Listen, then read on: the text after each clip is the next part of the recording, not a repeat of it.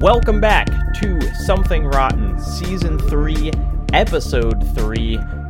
Blake and I are moving forward. We are not looking up. We are not looking down. We are just moving forward into the world of Manhunt 2, Rockstar's follow-up to the notorious Manhunt that we decided was good, ? Interesting. Pretty cool game. Pretty cool. Manhunt 2 came out 4 years after the original game. It came out for the Wii, the PS2, and the PSP, as well as the PC. And we've played the first half of it. We got some stuff to talk about. Blake, how you doing? I'm doing great, Jacob. And if you don't mind, here at the top, I'd like to commandeer the show and go ahead and jump into a bit of a history about Manhunt 2. Yeah, let's do it. In 1996, Chuck Palahniuk released his groundbreaking book, Fight Club. And in 1999, David Fincher, I believe his second film after the equally groundbreaking Seven, put out a movie of the same name, starring Edward Norton and Brad Pitt. And in, 2007, I think, Rockstar Games released Manhunt 2. And Rockstar thought, wow, Fight Club was a good movie. Here's the thing. I like all those things equally, which is to say, not very much. Blake, I need to tell you something. When I was in college, I had 3 different Fight Club posters in my dorm room. Oh, in college? Because I bought one. That's too old, Jacob. I know. Believe me, I say this with full shame. I bought one, and then 2 different people were like, "Man, Jacob talks about Fight Club so much. I better just buy him a poster." And every year, looking back, I regret it more. It was my first year of college, but still. Can we terrible. dedicate 2.5 to 5 minutes to Fight Club, just really quick? I have 2 things I want to say about it. Right off the bat. Okay, yeah, let's do it. One, to protect the names of the guilty, I will not be saying who this was, but there were people in my youth so in love with Fight Club that they wanted to... Remember they do the chemical burns in Fight Club? Sure, yeah, the lie kiss. Kids I hung out with when we were younger as teenagers were so in love with Fight Club they wanted to do the same. But instead of lie, what they would do is they would burn themselves with salt and an ice cube. You ever do that? No. If you put an ice cube on salt, there's like some chemical reaction, it will burn. And I had friends who would hold it there as long as possible. And it would leave like a small little scar. God. Not as bad as lie, of course. So that was a thing that was happening. And then the second thing is Fight Club sucks. Can we just talk about that? What it is? I think the movie's pretty good. I've soured on Chuck Palahniuk as a whole. The movie's still a fun watch. I like Chuck. Is it Palahniuk or Palahniuk? I think it's Palahniuk. Okay, I like a lot of his books. I like Invisible Monsters just fine. Choke is kind of good. Rant, I think, is good about the character who puts the boogers on his wall. I like that book. Snuff, all good. You are not naming my preferred Chuck Palahniuk novel. I think I've read the majority of his. Well, probably not at this point. I think He's put out the a lot. only one that I consider that I actively like now is Survivor. Oh, we should cut all of this out. By the way, this is a terrible start. I just want to say one thing about Fight Club, though.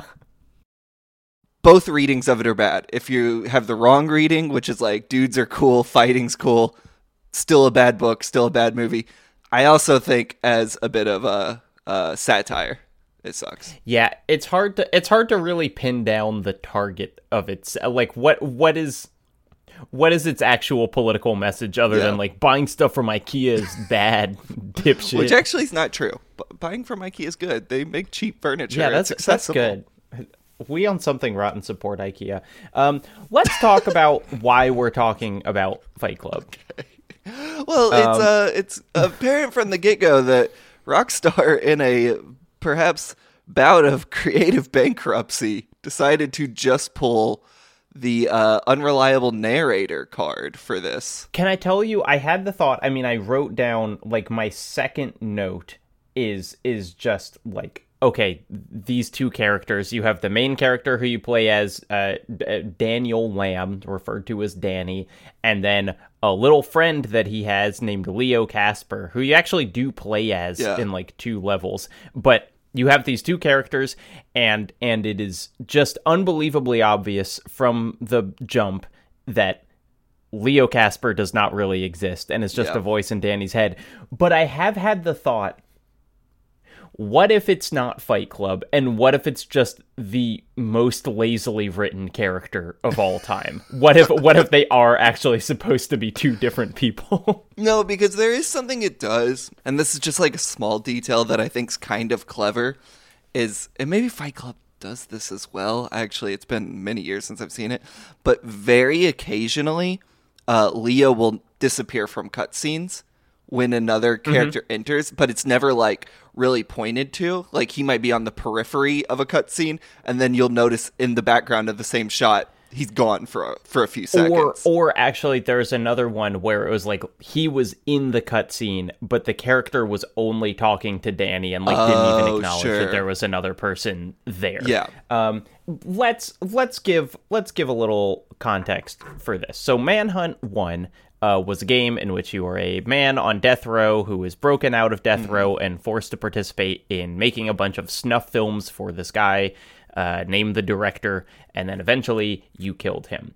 Manhunt 2 starts, and you are a man in an asylum, and there is a breakout happening in that asylum, and you, Daniel Lamb, and your friend Leo Casper break out, and there is a sinister organization called The Project, and they are chasing you, and you go through a series of levels where sometimes Danny wants to do something, and sometimes the Project are just chasing you, and instead of the director's voice in your ear, you have Leo's voice in your ear.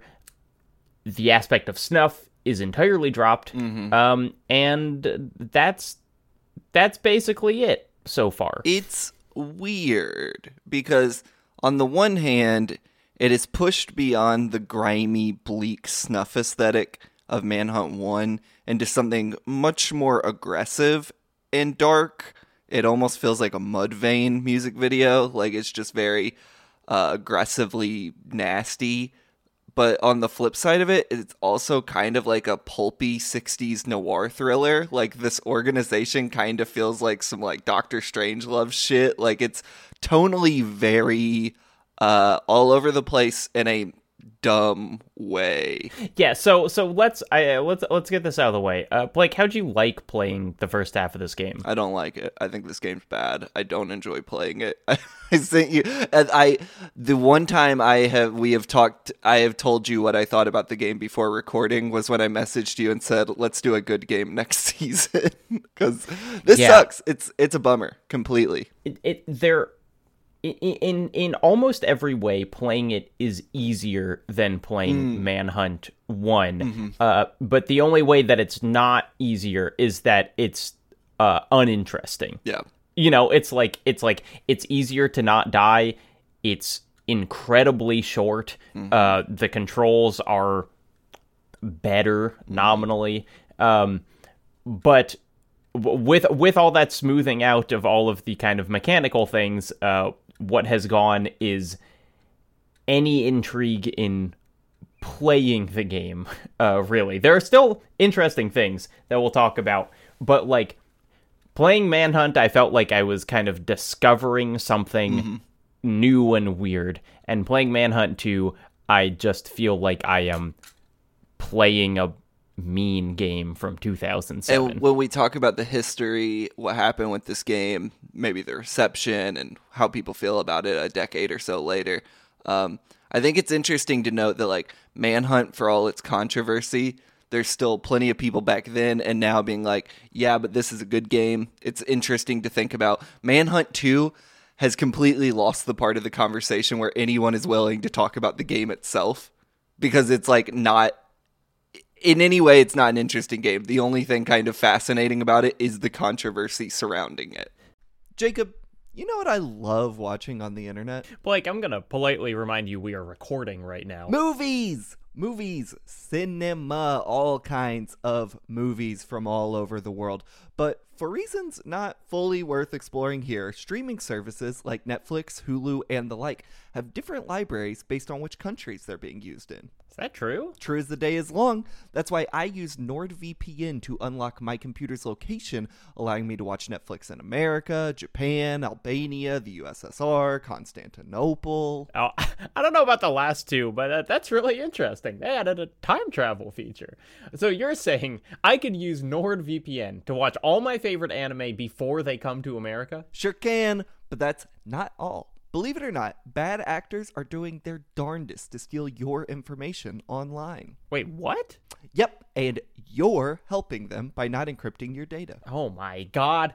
Annie, lock our doors! I'll explain later! Yeah, don't get caught being a dummy and use NordVPN to protect yourself from malware, trackers, and ads. It'll also notify you if someone leaks your information online, and it helps you avoid those pesky CAPTCHAs and block lists. Okay, sure, but is Nord tracking or sharing what I'm doing online? Never. Your traffic is always protected with their robust encryption and their options to make sure your data is never exposed. Okay, well that sounds great, but how do I sign up? Well, Nord sponsored this episode, so we have a special link. Go to nordvpn.com/rotten, and from there you can get Nord apps on all your favorite platforms, and one account can be used on up to 6 freaking devices.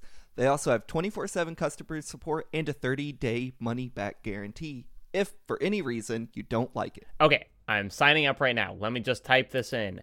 nordvpn.com/rotten. Probably the best thing you've ever done online, Jacob. Go to nordvpn.com/rotten and sign up for NordVPN to watch all your favorite movies and, importantly, protect yourself on the information super highway. What about the information normal highway? Does it have to be super? I'm looking for it. Right. It's like I have like, 2.5 pages on the history of the controversy, and none of that makes the game cool. Yeah. There's so much more to say about the context surrounding it, and throughout my time playing it, I was just thinking, not worth it. This whole cultural war over ratings and Manhunt 2 and what's appropriate for children. Pick a better game to have that war over, because this one is just not the one to Pick Manhunt 1. Let's go back to that one. Jacob, tell me about the history of Manhunt 2. Well, do you want to talk about the development, or you want to jump into the ESRB shit? Let's get into the development. Just a little background, because it is different than Manhunt 1. Yeah, okay. So, this game was originally developed by Rockstar Vienna, or at least they're the ones who started making it, because Rockstar North, who made the previous one, were making Grand Theft Auto San Andreas.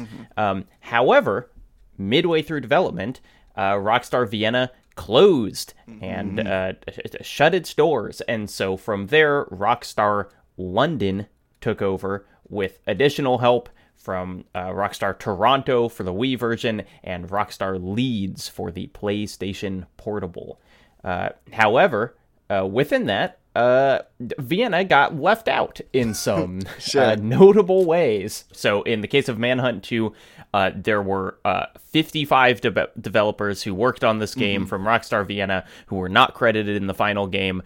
Rockstar was a big studio, but 55 developers still represents a lot of people who worked on a game who were not credited at all, and the people there certainly said a lot of what we did ended up in the final game. It's not like they scrapped it and started over when they moved from Vienna to London. Super common tactic by Rockstar, which sucks. Though I feel like you usually hear it about hey, I left the company of my own volition halfway through and they left me out of the credits.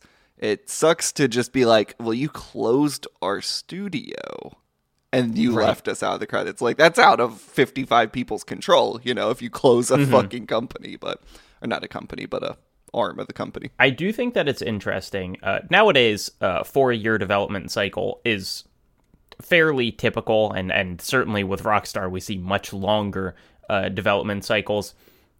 How many Grand Theft Autos did they make between Manhunt 1 and Manhunt 2? 2? Well, 2? No, 3. Well, yeah. This came out the same year as Grand Theft Auto 4. So between that would have been... I thinking about these two games next to each other, of this game standing next to Grand Theft Auto 4. I'm trying to think. It would have been 2 or 3, because I don't know if Manhunt came out before Vice City or after, but San Andreas and 4 would have been developed at the same time. Somewhat look up the timeline yourself, listeners, to figure that out. 20 years ago, the like process of pumping out sequels just happened much more rapidly. I feel like you less often did you have a game come out and then wait, 4 to 5 years and then have another game come out, especially because these ones released essentially in the same console generation. Like both of these games were on the PS2, even though this one was also on the Wii. And so it is just kind of interesting that it did not seem like they didn't finish Manhunt 1 and were immediately like, all right, get to work making another one of those. They kind of let it lie for a while. Well, I feel like maybe they were, and just the whole Vienna issue meant that it was kind of took a while to get out the door. That's true. That's a good, it could have come out earlier if they didn't shut down. We're also hitting an era of Rockstar, like, really ramping up its production quality, which, like, GTA 3 and GTA Vice City and those games, obviously high production quality for the era, but, like, by the time you're hitting, like, GTA 4, you're seeing this huge, like, first major jump in Rockstar games, and I wonder if that also increased development time, because GTA 4 also took a long fucking time after San Andreas that San Andreas didn't take from Vice City. So I don't know. Yeah, it's a weird one. The other weird thing that I will say, not specifically about the development of this game, but just about its existence, is that it is a Wii game. And even though we're playing on PC, you can play it on PS2 or PSP, there are many things in this game that just scream, this was a game developed for the Wii. Yeah. One of the maybe slightly less obvious is the way that aiming works, which has these, like, big arrows that will, like, instantly snap to enemy heads in a way that I can just picture, doing with the Wii remote.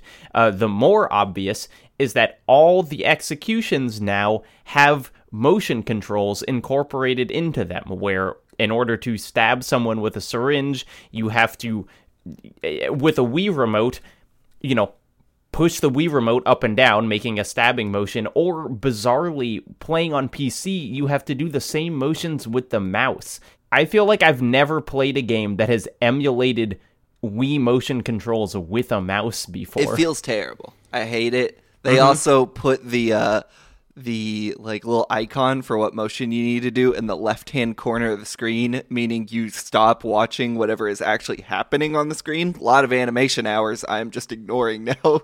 I don't like it. I do like the snap-to-head aiming, though. I think that's kind of a fun little mechanic. Oh, it makes it easy. And Blake, I'll tell you now, I made myself play the first half like this. You can turn those motion-sensitive things off in the menu, and really? I will certainly be doing it for the second half. Like, you can turn off the interactables, because the PS2 and PSP versions don't have that. They just have the animations play out. Okay, interesting. Yeah, I'm gonna do that. So you still get all the crazy animations, right? It's a little cheat code, huh? Yeah, but I think, maybe even more interestingly than their desire to work motion controls into this game is just the mere fact that it was released on the Wii. And as we'll talk about, a lot of the controversy of this game was not specifically about the content as much as it was about the content that is now present on the Wii gaming console. Yeah. Like that was the source of the scare, because the Wii was just viewed as so much more family friendly and so much more kind of like a young people's gaming console than something like the Xbox or the PlayStation. And it's a bit of a jump in logic to just assume a game on the Wii means young children will play it, because like the ESRB, like there are rules established that if a 10-year-old goes to a GameStop and brings up a copy of Manhunt, there's no visible guardian. I'm getting ahead of myself, but it's some mental gymnastics that happened. You're right to think that, but I also think it speaks to how much more culturally ubiquitous the Wii was as a brand than like any other gaming console previously. Because I look, who knows? but I would guess that Hillary Clinton didn't have an image in her head of what kind of games should be released on the PlayStation 2. Yeah. And clearly, as we'll talk about, she did for the Wii, as did, many other people. And so it's like this weird mainstreaming of gaming where so many more people had a Wii and knew what a Wii was than any previous gaming console, that suddenly there were these discussions had about like what the target audience of it was that were never had about like specific consoles in the past. Let's just start talking about it, because as we've said, the game is boring. But the rating stuff is interesting. So as you might remember, Manhunt 1 was a controversial game. People did not like it. It was falsely tied to a murder. There were lots of questions about what this level of violence meant, and also lots of responses from critics saying this is a very violent game, but we like that it exists. Whatever. Yep. It said in the same breath as Clockwork Orange or Bad Boys 2 or Fear Factor in one specific instance. When this game was originally not released, but given to rating organizations, as happens before a game releases, in the ESRB rated it AO, and the British Board of Film Classification, which this project has helped me learn a lot about ratings boards and structures. The British Board of Film Classification does not rate all games, only games that are perceived to be extra violent, extra sexual, extra controversial. It essentially rejected it completely. They just said like they would not issue a certificate to Manhunt 2 at all to be sold anywhere in the UK. They said that Manhunt 2 was impossible to modify to make it more appropriate. They said it was unremitting. Its unremitting bleakness and callousness of tone in an overall game context, which constantly encourages visceral killing with exceptionally little alleviation or distancing, distinguished it from other games and made it just not deserving of a release at all. This is kind of an interesting passage here. There is sustained and cumulative casual sadism in the ways in which these killings are committed and encouraged in the game, which I think is both a lazy read and also kind of accurate read of what the violence is like in this game. It's, it happens more than once that, like, previously with Manhunt 1, Jack Thompson said it was like a murder simulator, and it's like, he's not wrong necessarily. Like, that is a description of what the game is. It's just kind of whether you consider that grounds for not releasing it or not. So this happened both in America and the UK and a whole range of other countries, which we won't go into as well. Germany, Malaysia, New Zealand, South Korea, Australia. This game was denied classification. In America, what an AO rating means is essentially no stores will sell it. Brick and mortar. So now... No brick and mortar stores. Yeah. So now it's actually... Like in 2022, you could release an AO game, and you could sell it on a digital storefront or sell it as a direct download or something. But especially in 2007, when digital downloads of things were not nearly as common, basically was a death knell for a game. The only AO games that I knew of at the time were like the Playboy Mansion game or whatever. Oh, I believe co-directed by Brenda Romero or produced by Brenda Romero. Was it really? Yeah, that's a real thing. Let me fact check that. She was a designer on the game. Brenda Romero was a designer on... Maybe we should do that game. As you might guess by the fact that we are playing Manhunt 2, it was released. However, the road to release was not... It was not a simple back and forth. So the game, there were several modifications made to Manhunt 2's content in order to get it re-rated by these various organizations. Most notably, when you play the game, is when you execute someone on the PS2 or Wii version, though not necessarily on the PC version. When you execute someone, the entire screen gets this really harsh filter over it of static and reds and greens, almost completely obscuring what's happening. It's a really... I don't want to say a lazy solution, but it is a solution where they're clearly like, we couldn't rework the entire game. Yeah. And so what we're going to do is just obscure the executions completely. And those are present in basically every execution you do, where maybe you can still make out what's happening, but you certainly can't see facial expressions. It's hard to see blood. It's hard to see like what's being done with specific weapons. Yeah, I think it, coming off of Manhunt 1, I don't like the choice. If Manhunt 1 also had this, if it was like, remember Kane and Lynch 2 censored its kills, and that was like an aesthetic choice. If you shot someone in the head with a shotgun, you wouldn't actually see it. I think like it could be a cool choice, but when you have the knowledge that it was done to get around like a shitty rating, it's like, that's a bummer. Like that doesn't work. Yeah, for me. and as we'll talk about when we get into the content of the game, Manhunt 1's filters made sense because they were part of a snuff film.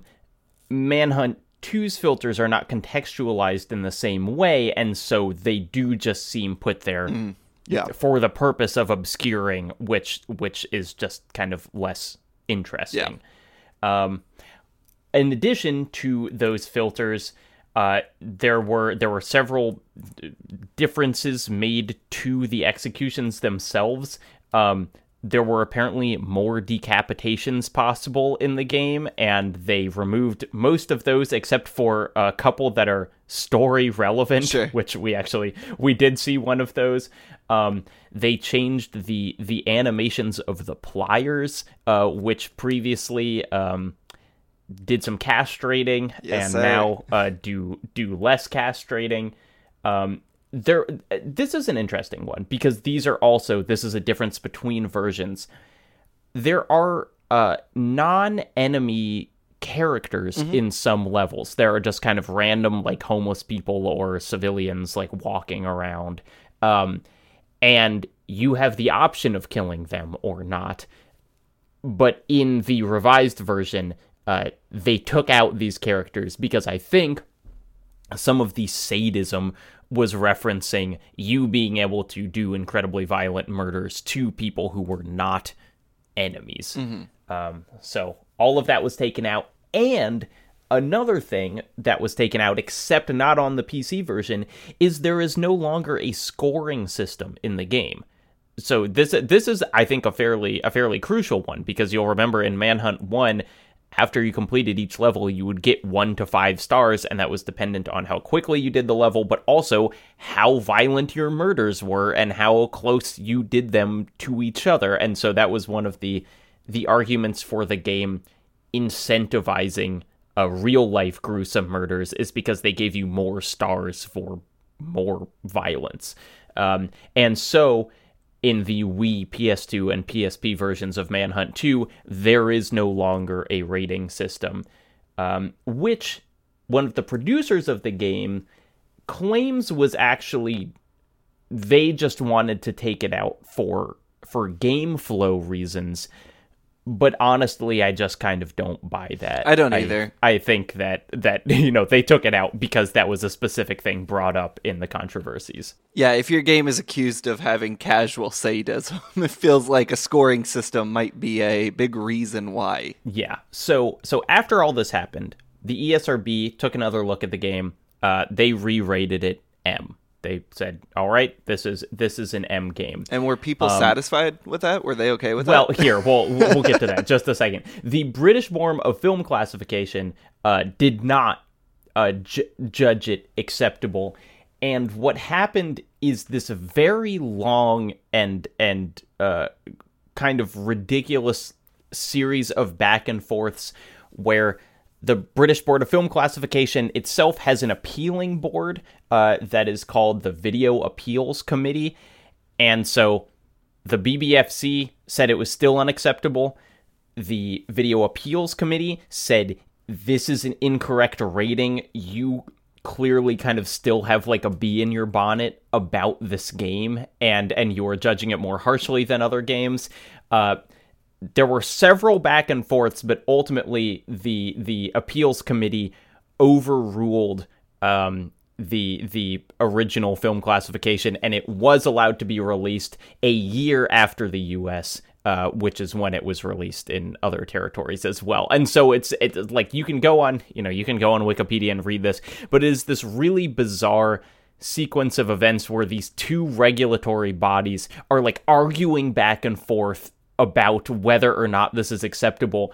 And reading between the lines, it really seems like the BBFC did not want to like just had a sticking point about this game. They just really didn't want Manhunt 2 to come out. Do you have any idea of whether or not the BBFC or VAC or any of these other rating bodies that aren't the ESRB actually play the games when doing this? Because the ESRB famously, like, they don't play the games. They're shown footage of the games. Like, do you know in other territories if that's the same? I don't. I would imagine it's the same. However, one of the really interesting things to come out of this controversy in the US, but also abroad, is that this was one of the first times when people were like, hey, you should be more transparent about why you're rating these things the way that you do. That there were actually several, politicians in the US, in learning what the ESRB was and what it did, were suddenly upset that they couldn't see the whole process. Yeah. Like they didn't know what exactly was making it an M, or what exactly took it from an AO to M, or what their reasoning was, because the ESRB is kind of a black box where you send something in and then a rating comes out. And I would agree with that. I think that the MPAA, all of them, which are famously very quiet about how they do their work, I think they should be more upfront about it. It seems like it affects the film industry more because an R seems to be harsher than an M these days in terms of like what will sell to a broader market. Right. But I agree with the politicians on this one. Yeah, though it is interesting that I can't think of a game, and maybe this just isn't made, maybe publishers or developers are quiet about this, but like, can you think of a recent game that seemed to be going for one rating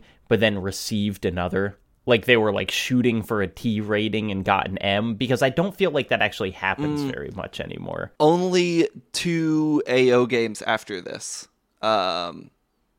which was Agony and Outlast 2. They had to walk their thing back because they got AO. Oh gosh, Yeah. I forgot Agony. What a bizarre game. Yeah. Yeah. So it is weird, and it's also weird. This kind of, it does call in the question of. It's the same thing with R movies, where the spectrum of what can be in an M game or an R movie is just so vast. The idea that like Halo 3 is rated M and also Manhunt is rated M, when those games are just like, could not be more different in terms of the inappropriateness of the content that they're putting on display. Yeah, I've often wished there was a more legitimized higher rating than M or R. Back in the 70s, like there was a push to legitimize the X or NC-17 rating, and you got a lot of movies that were very, Midnight Cowboy won Best Picture, like there was a real push to make that a thing, and that would bridge the gap between R and XXX. And video games have never really had an equivalent, but I think across the board in movies and games, like, it would be beneficial to have a new rating that accounted for things that weren't, Halo 2. Like, Manhunt 2 does not need to be like not sold at Best Buy or whatever, but maybe it does need a stronger rating than just an M. Yeah, or, the alternative, because basically what it actually asks for is more attention paid by the people who are buying it. Because the ESRB, I think, is largely designed for parents buying games for their kids, and if you look at the little M rating, it does say intense sequences of violence, gore, language, whatever, but, Halo and Manhunt probably both have the language thing written on them, and those two, again, could not be more different. So it's, I do sympathize with people who, I do sympathize with the ratings boards, because I think they have a very challenging position, and it is instances like this that really push them to kind of their breaking point, that reveal some stuff about the system. So, going back to Manhunt, the ESRB rated the revised version of the game M. However, there were several worries that an AO game with a few tweaks was about to be publicly released. There was a public letter written by Senators Hillary Clinton, Bay, Brownback, and Lieberman, that was about basically this, where they said, one, it's bizarre that the ESRB has changed its rating when the British equivalent has not. They were looking at the British Board of Film Classification and thinking, hey, they still say it's AO. How does the ESRB say it's an M game?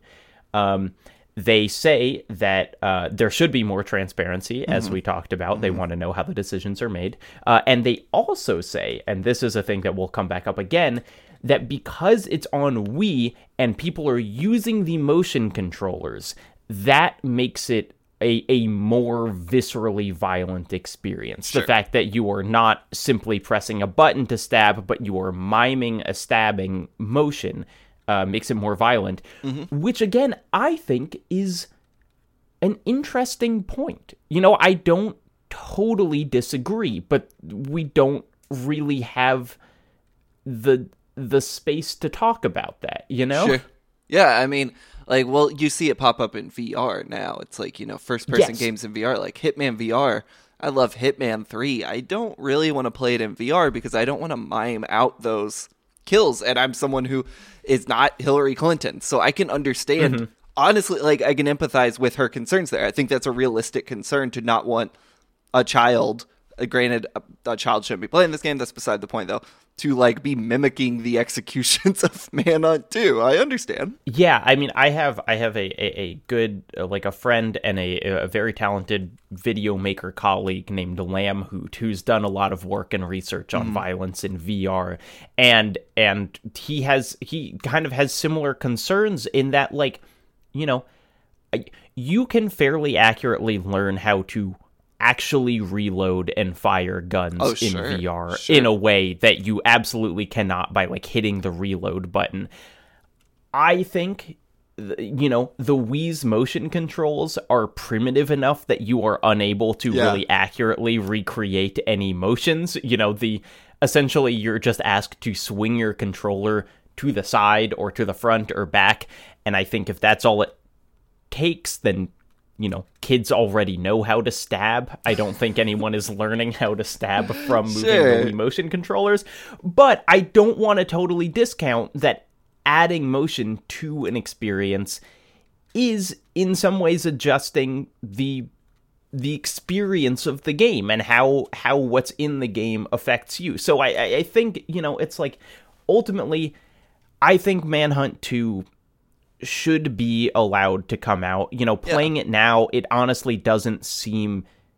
It does not seem like it's a more controversial game or more violent or whatever in any meaningful way than other games that exist. But, I don't want to just be the kind of, gamer-brained, aha, stupid politicians don't understand video games. Yeah. Because even though I think that's true, I do think that they are raising questions that shouldn't be completely written off. One fun note about this saga with Hillary Clinton and Rockstar Games, who actually has quite a history of coming after Rockstar Games. I believe she was also involved with Hot Coffee and Manhunt 1, Anyway, Rockstar poked a little fun at her in GTA 4, released the next year in 2008. The face of the Statue of Liberty, called the Statue of Happiness in Liberty City, is Hillary Clinton's face, effectively. So there you go. It sure is. I remember seeing that and thinking, they can do that? Yeah. They're allowed to do that? I pulled up a picture of it just now, and I kind of thought the same thing, but maybe it was parody, satire, whatever got them free. And one, well, actually not even one more thing, but I do want to note that the parents of the child who was murdered in the case that was linked to Manhunt did reemerge for this and say, frankly, that they were shocked that that Rockstar was making another one of these. Yeah. Which, again, I don't think that murder was caused by Manhunt, but if I was those parents and I had been in this whole lawsuit, I do think I would also be shocked if I suddenly learned that video game studio was just making another one, Yeah. You want to talk about the game a little bit? I got some thoughts. Yeah, let's talk about the game. The first level, I think it's pretty good, actually. It's cool. Yeah. I mean, it's effectively like a set piece, There's just a lot going on. You're kind of getting the tone, the vibe. You're escaping an asylum, which, like, in 2007 terms means people with mental health problems have turned into violence-loving lunatics. Of course. But, like, it has a fun horror vibe. It immediately shows that there's no way to look up or down in this game, though. Yeah, this game doesn't have a Y-axis that you can control with the camera, and I have a theory about this, but okay. I want you to tell me what you think about it. I don't know, because I think old Rockstar games did this as well. Like Grand Theft Auto, Vice City, I remember not having a Y-axis. But, like, I don't know why it's in a game this late. I have not been able to figure it out. It almost feels like Doom. It's like Doom. You can't aim up or down. Here is my theory about it, and this does actually, even though I don't like this game, I do think that it links in really interesting ways to previous games that we've played on this, because like Kane and Lynch 2, there are real efforts to make the camera feel handheld here. The camera really sways back and forth when you run. There's a little of the jostle of someone holding a camera running behind you. And I think their reasoning is that they don't want the camera to go above you because it would require the unseen cinematographer to suddenly be a crane. I think they're really trying to keep the camera limited to what an actual person could film. That's my theory of it, that they're so attached to the aesthetic. But that's a weird choice, given that Manhunt 2's story is not focused on being filmed in any way. That it's not about making a snuff film or even really being surveilled, although I guess you could say Danny is paranoid. But it's just, so I think they're making an aesthetic choice here that they're extending to kind of limit your gameplay options. But I don't think it pays off, because I don't think they actually do enough with the idea of you being filmed. Yeah. One of the things that pops up from the jump, I played this game and my partner was here when I started it. And immediately she was kind of snickering at the game in a not great way, because, man, the writing and humor in this game is that brand of Rockstar that just sucks. It's really just aggressively crass in ways that look, I don't mind a good crass joke, but old Rockstar was not funny. Their crassness was just stupid and juvenile. And this game is full of this shit in a way that Manhunt 1 did not seem to be. Yeah, in the first seconds of the game, if you don't successfully sneak past the cell, there's a prisoner who pees on you or throws his shit at you or whatever, and it's just haha, that happened. Kind of like that scene in Silence of the Lambs. Remember that? It's not piss or shit. Yeah, I guess Manhunt 2 is actually exactly as good as Silence of the Lambs. I'd say so, for sure. It's about as good as Fight Club, if you ask me. Yeah, it's got really, it's got this kind of juvenile sense of humor. And what I will also say that differentiates it from the first one in a way that I find really unfortunate is there's no ironic distance anymore. You know, like, I think what the director did so well in the first one is kind of, like, elevated the entire game to the point of satire. Yeah. Where, you know, even though we talked about how it was kind of absurd that the director's lines were like, "Oh, I'm gonna come," when you, like, killed someone. Yeah. At least that was so silly that you were kind of like, none of this should be taken literally. Yeah. You know, that this is, it's just a heightened world. Whereas in this, when you kill someone, the characters are just like, yeah, get some.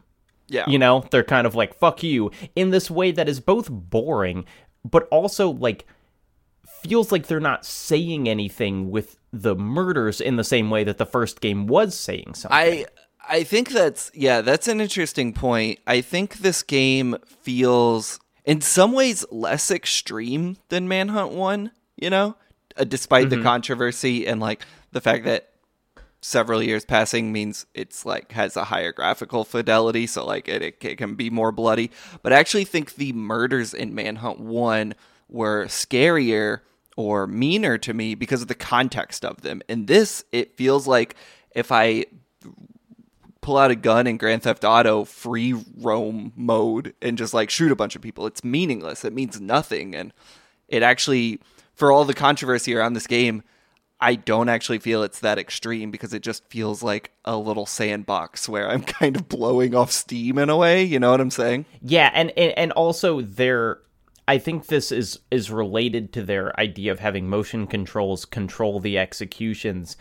They're just so silly, and this is almost contradicting what I said about this game being less hyperbolized, but it's like, in Manhunt, when you killed someone, you generally felt like I could see a murderer making that choice, you know, especially something like your character who was just kind of trying to get through, you know. It was like, as horrible as it is, that's maybe how you would kill someone with a baseball bat. In this, the executions are so drawn out because they want you to have these, like, multiple Wii motion prompts that they're just, it's like there's way more repeated punching and, like, you know, multiple stabs and all of this stuff that just kind of doesn't have the same weight. It's more gratuitous, but it's less legitimate feeling, maybe. Yeah, I mean, like, narratively, life was meaningless in Manhunt 1, and that was a really good choice. And mechanically, death is meaningless in Manhunt 2, where, like, there is this.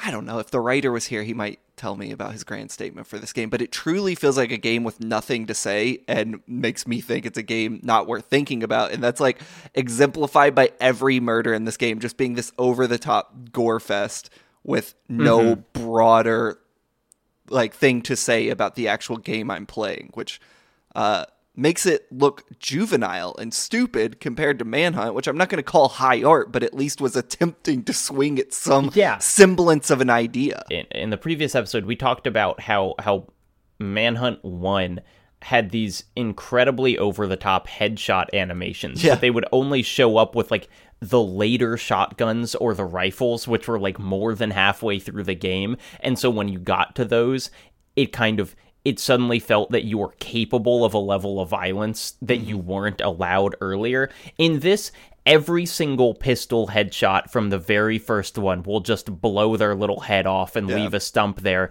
And because the aiming system now lines up headshots for you almost immediately, you will see it 20 times per level. It's just like every single kill is someone's head being blown off in a way that reduces it to nothing, where I don't feel like it's like kind of shocking anymore. It's just the thing that happens when I click on someone's head. This game also introduces environmental kills, which on the one hand are kind of cool. I just like that idea. You kind of see them on your mini-map. I do actually like those. Yeah, you see them on your mini-map. But they also, like, depending on the one that they what's the main character of this game called? What's his name? Danny. How could I forget Danny? They also, in some instances, turn him into a superhuman, which is dumb.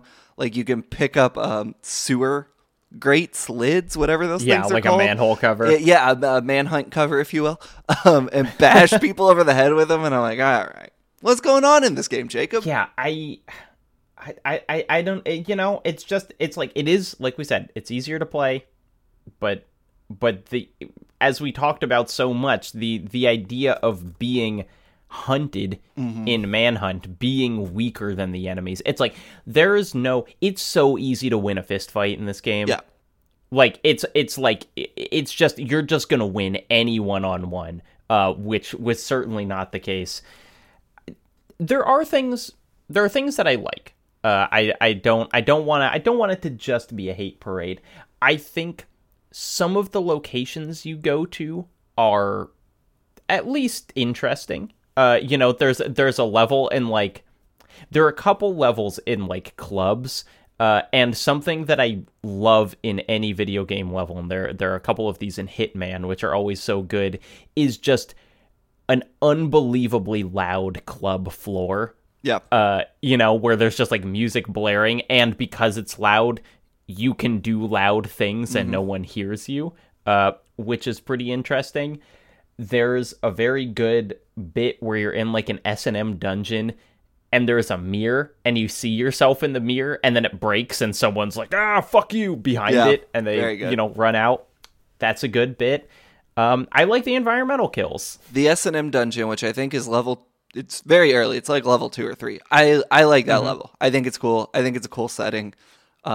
It feels very old school Rockstar, where it's like, this is a dumb idea of what bondage and S&M really is, but I'm having fun in its stupid little world. You have the classic, stripper from a PS2 game where she has exactly one animation that she just does over and over and over. There's also a scene in this level where they show a shot of a dance floor, and there's a bunch of women dancing, but they're all the exact same character model doing the exact same dance, and I'm like, I miss old games, man. Back when games were art. Back when games were art. There was something in this level or the next one that did make me very mad, and it goes back to our conversation about, like, ratings and whatever.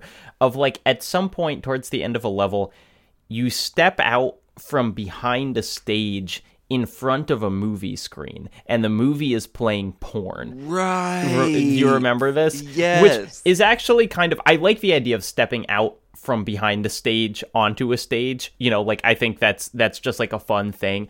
But they do this, like, they really make sure, they show the movie for a while, like, haha, get it? This is porn. You're watching porn, and they're, like, sex noises and whatever. But everyone in the movie is fully clothed. Like, you don't it's not actual nudity, and it's just this stupid thing of, like, I have been fucking knocking guys' heads off, and this is supposedly the most inappropriate game ever made, and yet you're watching this, like, fictionalized version of porn where everyone has sex with their clothes on. And, like, I'm not saying that I wish the game showed me porn, but I do feel like it just drives home this idea of, like, they're trying to make this mature, subversive game, and yet even within that, they can't be as subversive as just, like, any R movie, because games can't show boobs in them, or they can't show, people having sex or whatever. Yeah.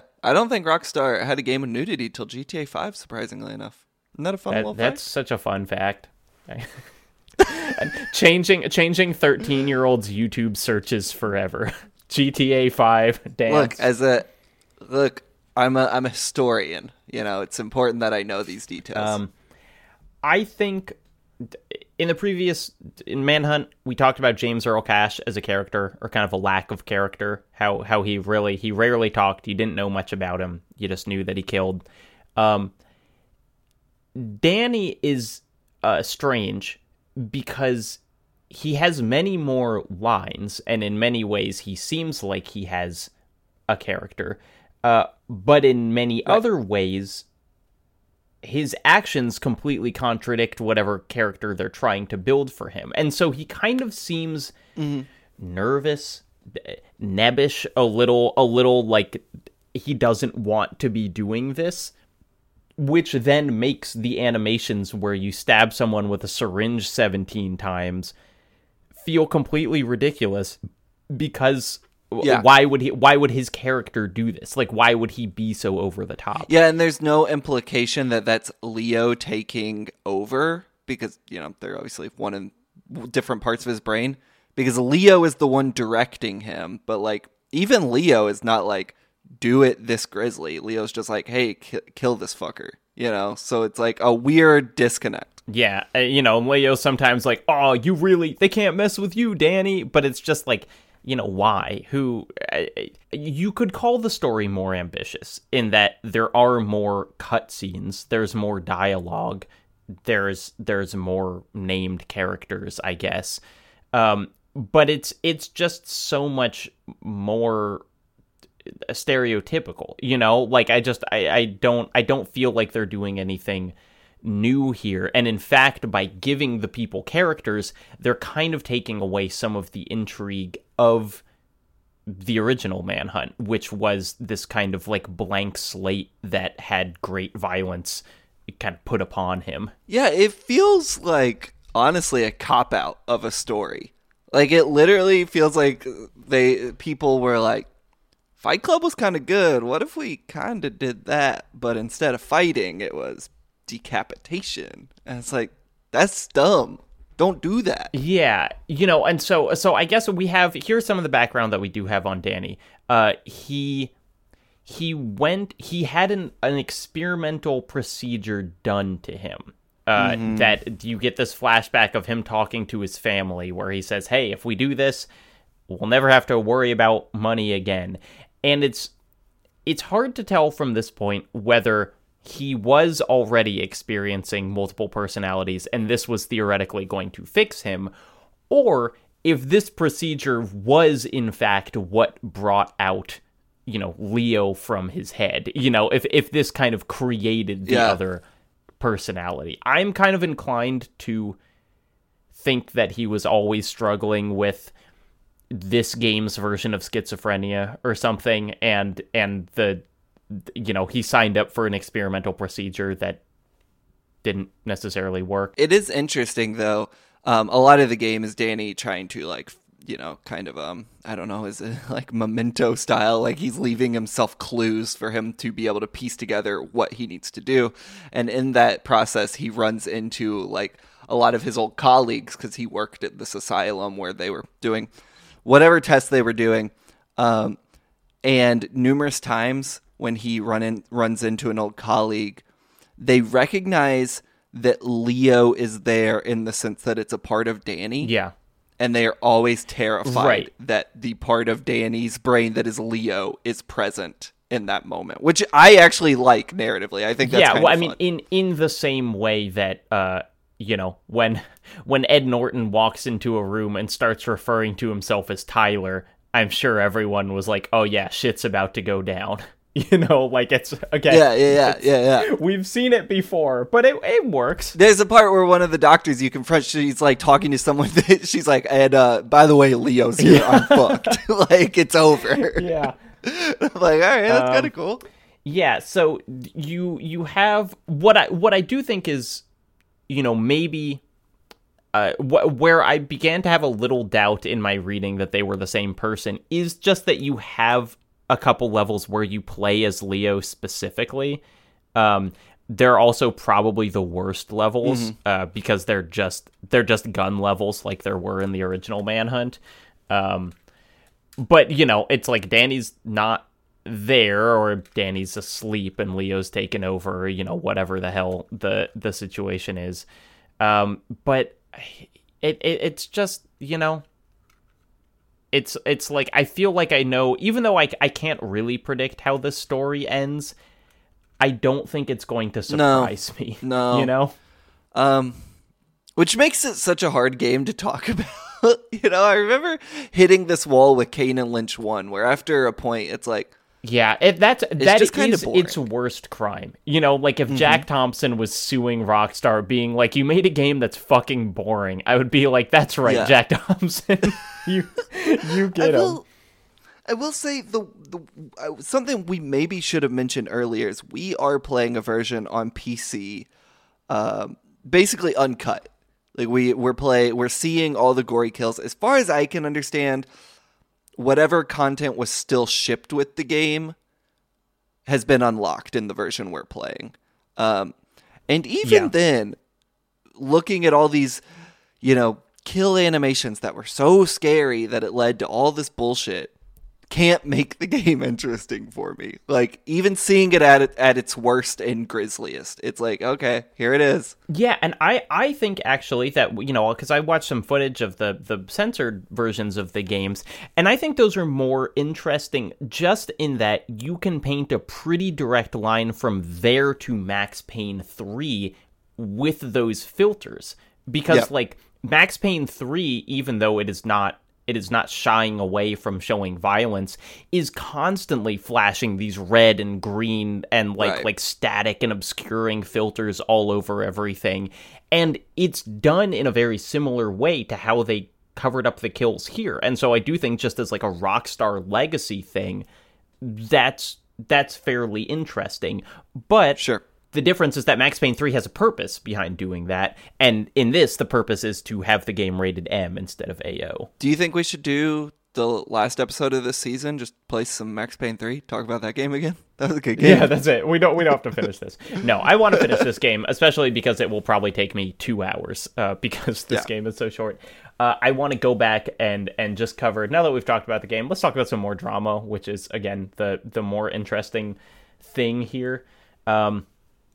The U.S. had a campaign for a commercial-free childhood, which, honestly, I would like a commercial-free childhood. Sounds good. Commercial-free childhood? Except it turns out that they're one of these just kind of, child protection censorship things. Who had a doctor quoted saying that the Wii control was going to give physicality that was going to make it so close to reality that it was absolutely dangerous to release to children. I do. There's another Jack Thompson story here that is just so funny. This is, again, the notorious attorney who sued to get various video games taken off. Jack Thompson said that he was going to have Manhunt 2 and GTA 4, both of them, banned as public nuisances. That was his tactic. And Take-Two said that these could not be banned as public nuisances because they're purchased for private entertainment. Jack Thompson said in a real just Megamind Ultra Brain response, said, I have been praying, literally, that Take-Two and its lawyers would do something so stupid that such a misstep would enable me to destroy Take-Two. The pit Take-Two has dug for itself will be patently clear next week when I strike back. And he also said that Rockstar North were, quote, Scottish sociopaths sipping their single malt Glenlivet in between brainstorming software programming sessions.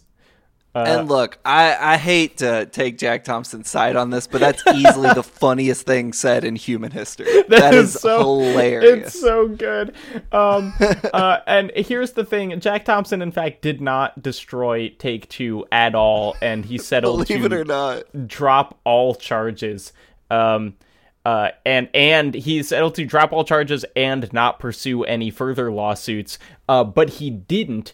And after he agreed to not pursue any further lawsuits, he wrote to the Wendy's CEO, Carrie Anderson, and demanded that Wendy's had toy tie-ins for Excite Truck, Wii Sports, and Super Mario Galaxy.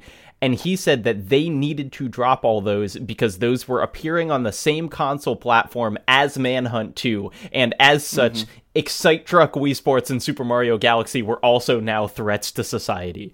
Wendy's did not respond because why would they? Jack Thompson goes so hard, dude. What a legend. American badass for sure. I love the idea of like you can't sell a DVD because you can also get a DVD of porn that will work on the same machine.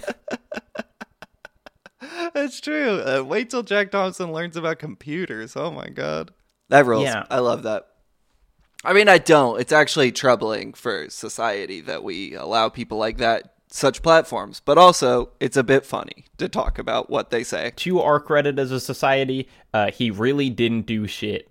You know, the game came out. And I'm sure he's still getting plenty of speaking paychecks from places like Fox News to this day. Who knows?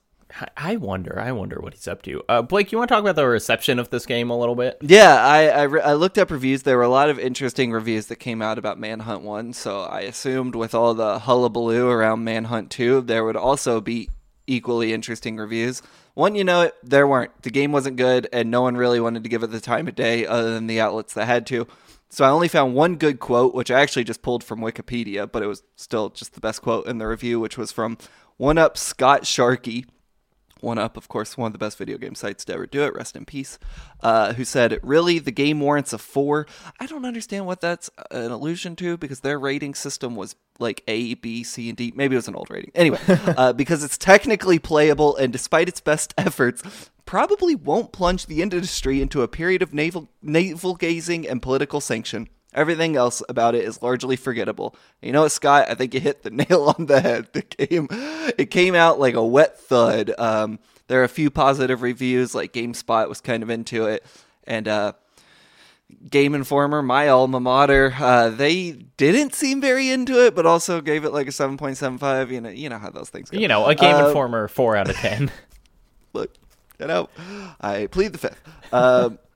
But the reviews, it's very funny for everything that went on with this game. It did come out, and the people who perhaps were jaded to all the controversy, and rightfully so at this period, were just not willing to engage with a game that wasn't worth thinking twice about, which I feel like you read in a lot of these reviews where it's just like, yeah, it's just kind of a boring game. Yeah, I mean, it does reflect some things. We make allusions to the game Hatred all the time, but it's like, it's similar to that where it's like, oh, there's all this hullabaloo before it comes out, and then when it does come out, people realize, like, it's just not worth it. It's not interesting enough to be a point of societal conflict. And there were so many, quotes about Manhunt 1 arguing not just for it as a game, but like for this role of the type of media in society, where they were saying like it's important that we allow shit like this. And even though Manhunt 2, arguably more violent, maybe more transgressive, just no one's willing to go to bat because, like, what does it get you? At the end of the day, you get to play Manhunt 2, and that sucks. So yeah, and that's not a good thing in your life, as I'm learning currently. So with that, next week we'll be playing the second half of Manhunt 2. Yeah, this week for us, we got to beat this game in 2 days. Yeah, it's probably very doable because, again, the game is incredibly short. Is that it? Do you have anything else to add, Blake? No. I'm ready to move on with my life for Manhunt 2. Which, you know what, is like, it's a bummer because I think if you would have asked me 3 weeks ago, what are you most excited for in the season? I'd be like, Manhunt 2, for sure. Do you remember all the shit about that game? I can't wait to play it. And then coming off Manhunt 1, where I felt like I was pretty hot on the game, you're like, all right, they're gonna be expanding on some ideas here with Manhunt 2, and it just feels like I shouldn't say that. It feels like people were not maybe willing to engage further with their own source material when working on the sequel, and just abandoned a lot of good and interesting concepts and ideas, which sucks. Yeah, but that being said, I genuinely am curious about how this game ends. I do want to know what they're going to do, if they will differentiate themselves from Fight Club. Like what's going to happen to old Danny and Leo. So until next time, I'm Jacob. For Blake, this has been Something Rotten. Stay tuned. Bye.